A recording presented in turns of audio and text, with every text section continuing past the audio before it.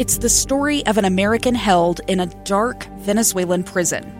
Then all of a sudden they all kind of lined up. They pointed their guns at me. And this is the point where I thought, I'm going to die today. I'm Becky Bruce. I spent a year working on Hope in Darkness, which now has more than 2 million downloads. Find it on kslpodcast.com or wherever you listen to podcasts.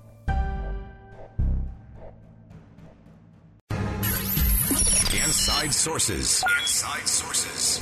Utah's source for exclusive access and insights behind the news. Here's the opinion page editor of the Deseret News, Boyd Matheson, on KSL News Radio 102.7 FM and 1160 AM. Welcome, everyone, to Inside Sources here on KSL News Radio. It is great to be with you today. I am Boyd Matheson, and as always, we've got a lot of ground to cover in the fastest 60 minutes of radio as we try to help you slow things down just a little bit, divide the rage from the reason, elevate the conversation, help you connect the dots and make the news make sense today. And there is a lot of it going on around the country and right here in the state of Utah. And we'll break all of those things down as we go along. Of course, big news, breaking news, announcement from the governor in terms of all of those 16 years of age and older will be eligible to receive the vaccine in the coming days. And again, Utah's ahead of schedule. So some good news to report there. We'll break that down, and you can continue to follow that throughout the day here on KSL News Radio. And as always, we want you to help us elevate the conversation. You can do that by texting in on the Utah Community Credit Union KSL text line at 57500. Again, 57500, Utah Community Credit Union KSL text line. Chime in today. Help us elevate the conversation. And we are going to continue our conversation about fingerprints and whose fingerprints are on your life. Text us. We'll talk about that in our final segment coming up at 11:50. But right now we want to turn to Deseret News opinion writer Samuel Benson, one of the great young writers in the state and across the country.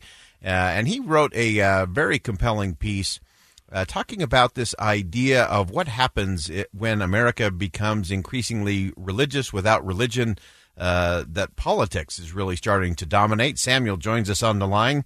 Thanks for joining us today. Of course. My pleasure as always. So let's dive in here. As you look at where we are as a country, politics seems to be becoming the dominant religion, at least on social media for sure. But give us your perspective in terms of what led you into this and what are the real key takeaways for us?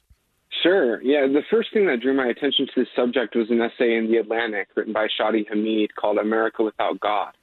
And he makes the argument that as America becomes increasingly secular, as they move away from organized religion, many are trading their faith in a deity or in a god for faith in politics and faith in politicians. As we look at the data coming out of this COVID-19 pandemic, churches have some good news and some bad news. The good news is that a lot of the active churchgoers, Christian churchgoers, are going to come back to the pews once the pandemic's over. Most churches aren't going to see significant decline in their numbers. The bad news is that alongside this religious fervor is a new fervor in politics. While we've all been home during the pandemic and things got pretty heated over the summer with politics and the election and this and that, it seems so many people have traded their faith for identity in a political party or a political ideology. And I think that's dangerous in the long run for America and for all of us as a society. Yeah, I think that's so vital. You have a great line in there that we're shifting from pews to PACs, political action committees, and so many are again not connecting with neighbor in person, obviously because of the pandemic. But that had been a trend that had been emerging over the last decade anyway.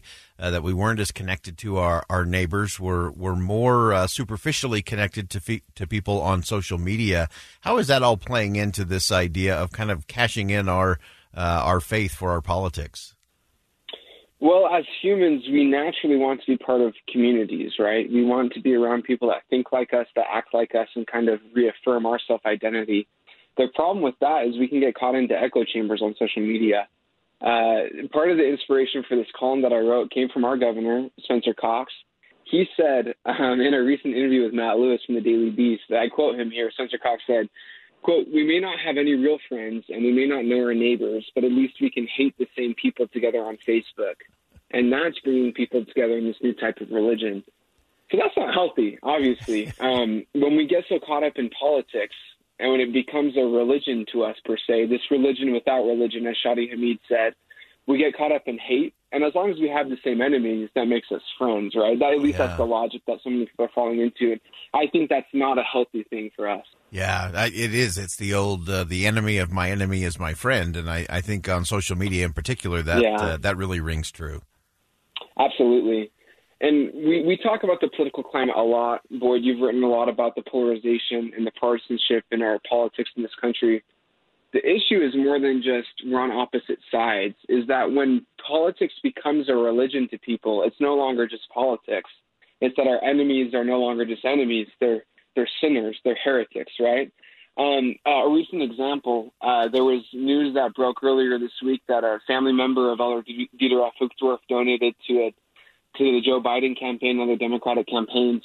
And some of the uproar and shock about that just surprised me. Many people were calling his family to repentance and saying things like that. And it struck me as evidence of this, right? That when one exchanges their faith for their political views and marks themselves as, quote unquote, politically righteous, even the righteous appear to be heretical. Yeah. And that's problematic. I think we can all see the problem in that. Yeah, that's right. And I think that's so true because the more you start to create that kind of divide, that's where the contempt really starts to build, is as we see people differently, that because they disagree with us, they are not of value.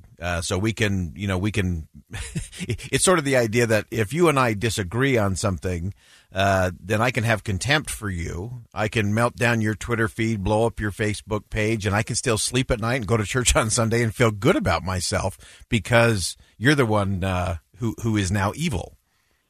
And that's not healthy for politics, but that's not healthy for religion either, Boyd. A lot of congregations of all faiths still aren't meeting in person. As we get vaccinated, as we come back this spring or this summer, we're going to be in pews with people who have very different beliefs than us politically, right? And it seems over the last year, people have become a lot more outspoken when it comes to wearing masks or social distancing or vaccinations. And we're going to be around these people trying to build a community, a Zion, a community of Christ for Christians or other communities and other faiths. And it's going to be really hard if we can't overlook the politics that are dividing us. And so if we keep putting stock into politics as a form of faith, as our deity, where we give our donations and our time, it's going to be really difficult for all of us to come together as a community and try and find solace in a religious sense, worshiping together. Yeah, and I think that's so vital because we look at the division that's out there, and so often what we allow to divide us are things that we used to just debate, or even things we used to just discuss in normal settings. And so there's been this natural escalation from discussion to debate to now it's just this divisiveness. And none of that brings us together, and we should all celebrate the differences, and especially within our religious communities, that it's okay if someone is a libertarian or a left-leaning Democrat or a far-left Democrat or a far-right Republican. There's space for everybody, and when we allow, as you said, Samuel, in your piece, if we allow that to become the religion, then we've really lost it all, haven't we? I agree. I firmly believe that we're a nation of believers. Not all people believe in God. Not all people are theists. But we are a nation of people that believe in ideas. We believe in America. We believe in what America can mean to us and our children and our grandchildren. The problem is that when we start believing in political ideologies as eternal truths, as the end-all, be-all, we run into a lot of walls. But the beautiful thing is that we can all play a role in this. We can all turn from politics to view it as just that, politics, as a source of making our country a better place, but not as our faith. Faith and politics have a role in supporting each other at times, but they're not the same. Yeah. And I firmly believe we can get back to there, but it'll take all of us. It'll take our efforts. That's right. Well, and I think as we come up to some important weeks, Passover week, Holy Week, Easter weekend, There's a lot of opportunities for us to have real discussions, not about politics, but about faith and diversity of faith, and celebrate all of that. Samuel Benson, great writer, great piece on Deseret.com. We'll have that up on our Facebook page as well. Sam, thanks for joining us today. We'll go ahead and step aside for a quick commercial break. When we come back, Savannah Hopkinson is going to join us. We're going to talk about some of the challenges going on in the Asian community and stop Asian hate coming up next here. Important conversation on KSL News Radio. Two friends taking pictures of the rising full moon on a summer night. Two teenage kids doing what teenage kids do. When a stranger with a gun and a death wish changed everything. It was violent, it was senseless, and I will never understand it, I will never accept it. I'm Amy Donaldson, and unfortunately, we're all too familiar with stories about how violence shatters lives.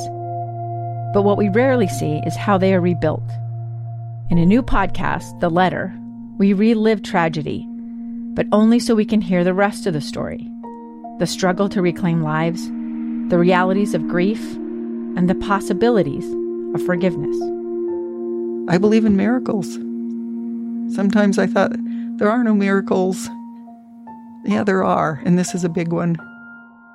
Follow The Letter at theletterpodcast.com or wherever you get your podcasts.